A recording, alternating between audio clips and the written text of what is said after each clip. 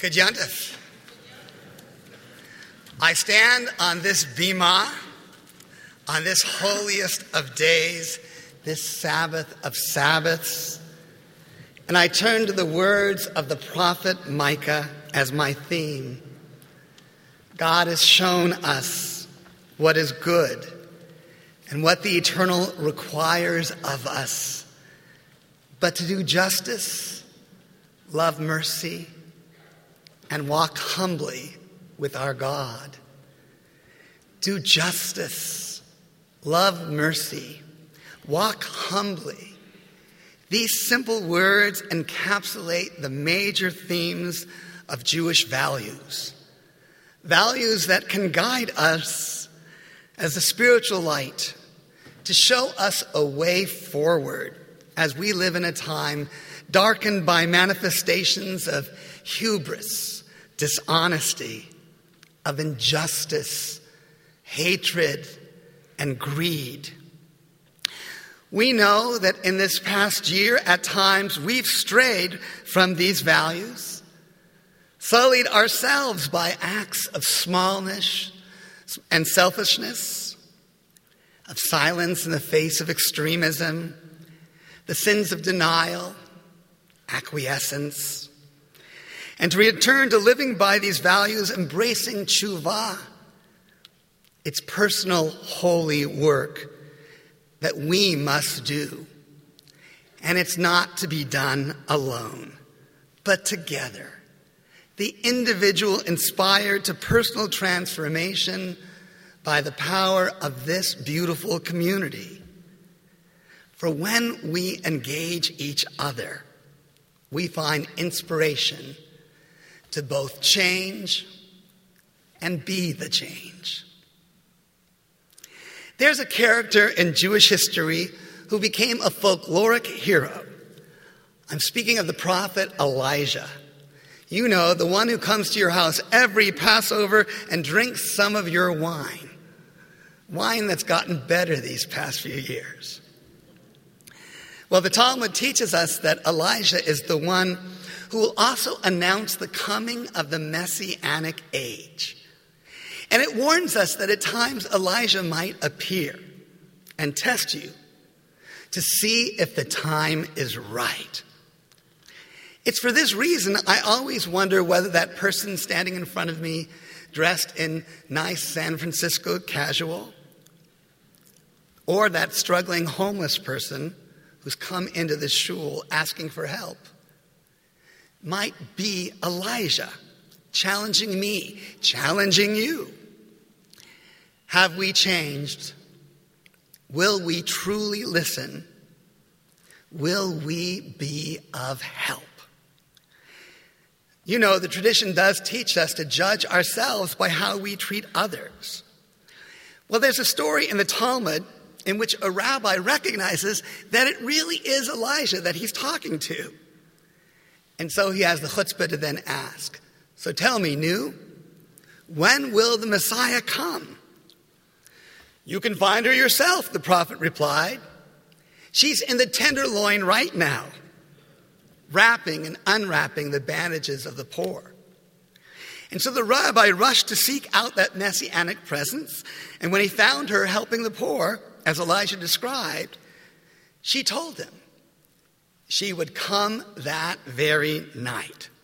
The rabbi ran home, dressed up, prepared a meal of celebration. But in the morning, when he woke up at the table and realized nothing had changed, he fell into great disappointment.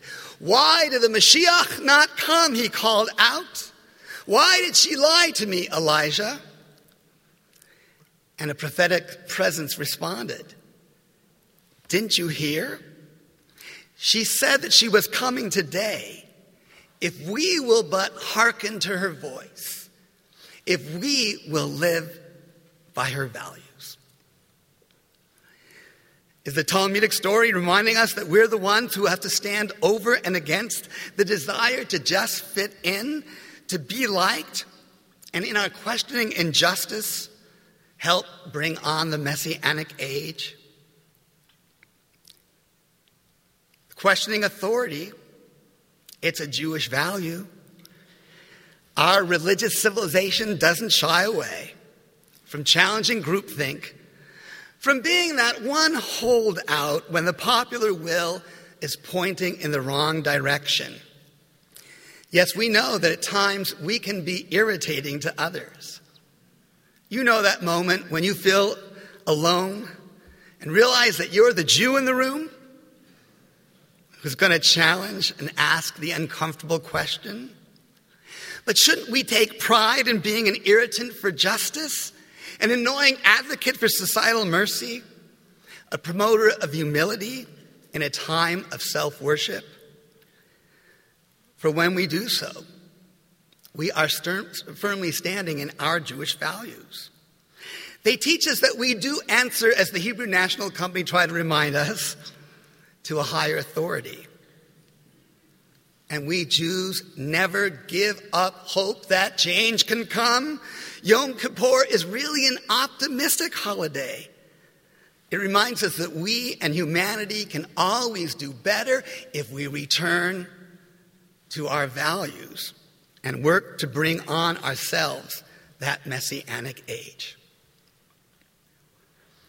I think about courageously living your Jewish values whenever I take the 10th grade on our religious school trip to New York City. I do it every year. We should plan an adult trip as well. You guys should go with me. But for now, pretend that we suddenly took a trip. Where are we? We're in southern Manhattan, where the primary symbols of democracy and capitalism stand just a few feet away from where the very first Jews entered this country in 1654. They were Sephardic Jewish refugees fleeing the impending Inquisition in Recife, Brazil. And the points we're standing by, their proximity is not coincidental. Each point reflects a touchstone of Jewish values. Look right there. We're right next to the Mount Everest of worldwide capitalism. What is it, everybody? The New York Stock Exchange. 51 years ago, two Jewish leaders of the Yippies, Abby Hoffman and Jerry Rubin, staged a Jewish values teaching moment when, protesting greed and the funding of the Vietnam War, they shut it down with a bit of guerrilla theater they'd learned in San Francisco. These long-haired hippie leaders managed to join a tour of the exchange. And when Hoffman was stopped by the guard and said, who told him, "No demonstrations here, hippie," he proclaimed, "Oh, you're not letting me in because I'm Jewish." I think the guard was Jewish. And flustered, he let him go forward. So they got up to the visitors gallery, open like this up here above us. And while the traders below were trading millions of dollars, they threw down $1 bills in bundles. And the traders jumped up. They stopped trading. They stopped the exchange to grab what was really $100. And they stopped moving millions. It was amazing. Two young Jews, children of the 50s, like so many other Jewish social activists of that time, found their voice in the 60s. Unafraid of anti-Semitism, unfettered by wanting to be liked, they joined Gloria Steinem, Bob Dylan, Goodman and Schwerner, and other members of the tribe on the front line for social change as they expressed their Jewish value of questioning authority when it's misguided, of challenging the idolatry of power, demanding the end of meaningless sacrifice of our soldiers. They protested to help change America as Jews, and they made a difference.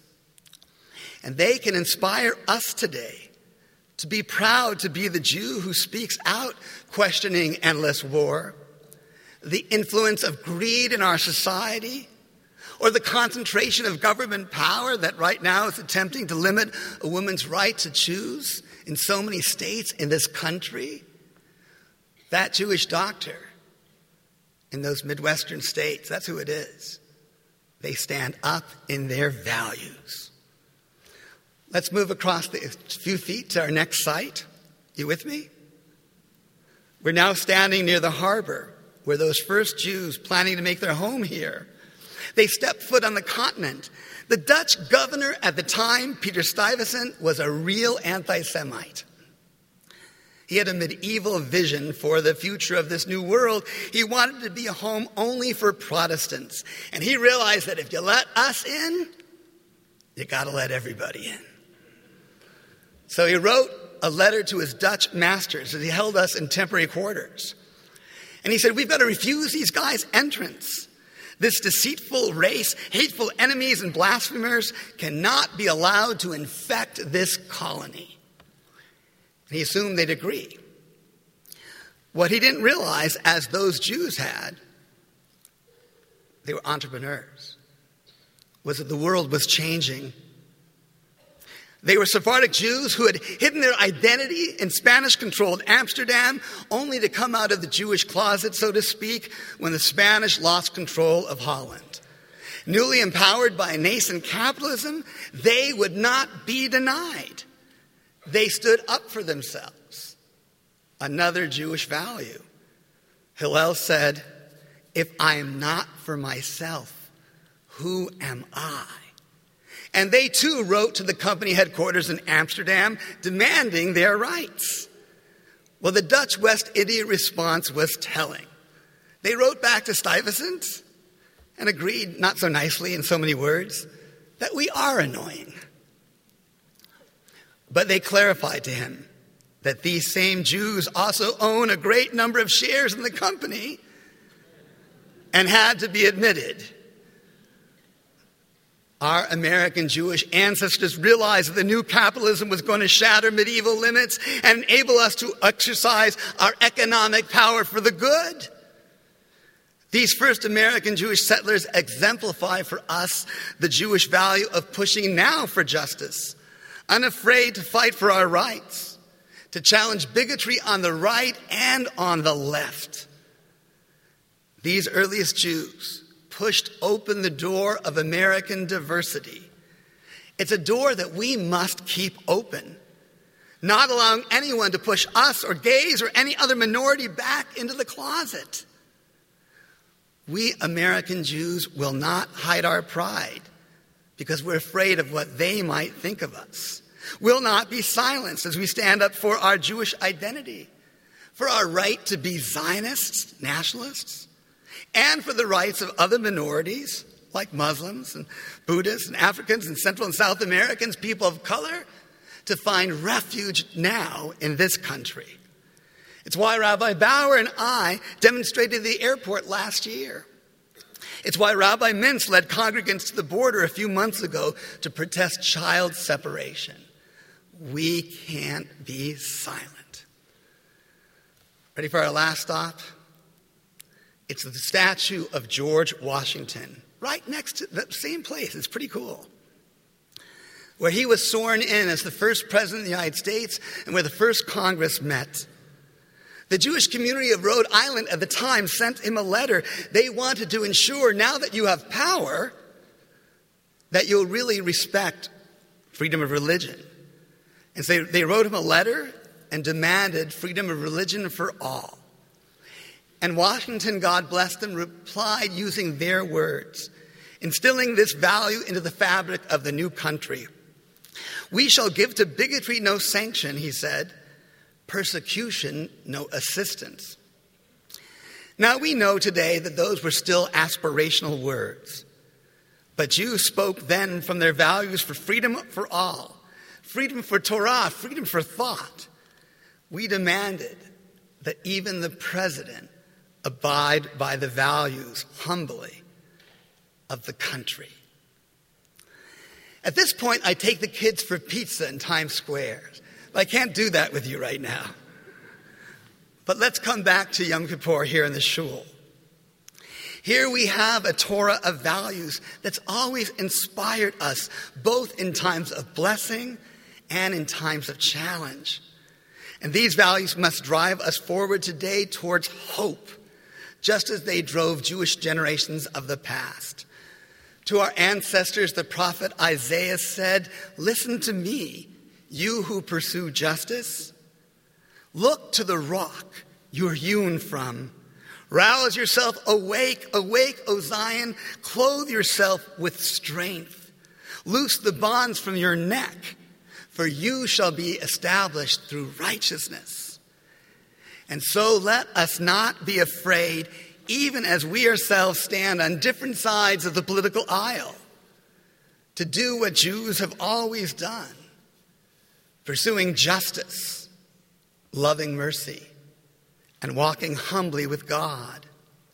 Let us work to protect civil liberties, for do we not know what it was like when the gates of refuge were closed to us, when our children were separated from their parents, when universities limited our admission, when employers had Jewish glass ceilings?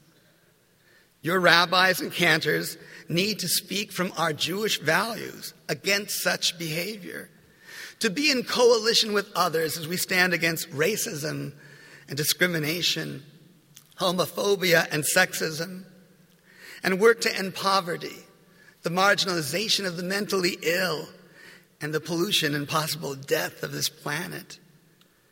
And we need you to support the work of our Tzedek Council as they engage the issue of homelessness in this city, our Black Jewish Unity Group, as they work not just for equal rights, but equal life for all, our Israel Action Committee, that's not afraid to present multiple perspectives and engage in dialogue, but stands up proudly for Zionism, and our partner institutions that are so important to us, like the JFCS, the JCRC and Federation, ADL and HIAS, the Reform Movement's Religious Action Center nationally and locally, when together we take stands that uphold the values of our tradition, that know no political party. It's an ongoing effort to work to express our Jewish values while valuing our Judaism. We have to be tireless in our work to heal the world, showing up and being involved in civic and religious expressions of community. For Judaism is not about living virtually, but with your heart and your soul engaged in real life concerns. Yes, we believe that God needs us to pursue justice with passion, to love mercy with all our hearts, and walk humbly, knowing that life is not about popularity, personal celebrity, or what we've achieved or gained, for all that is temporary. Yom Kippur reminds us that the day is short, the work is ongoing, and the master of the house, the higher presence we acknowledge, is waiting for us to be Elijah and keep trying to bring on that messianic age, never losing our Jewish sense of hope, inspired always by these values our people hold so dear. Gemar Hatima Tova. Good Yantif.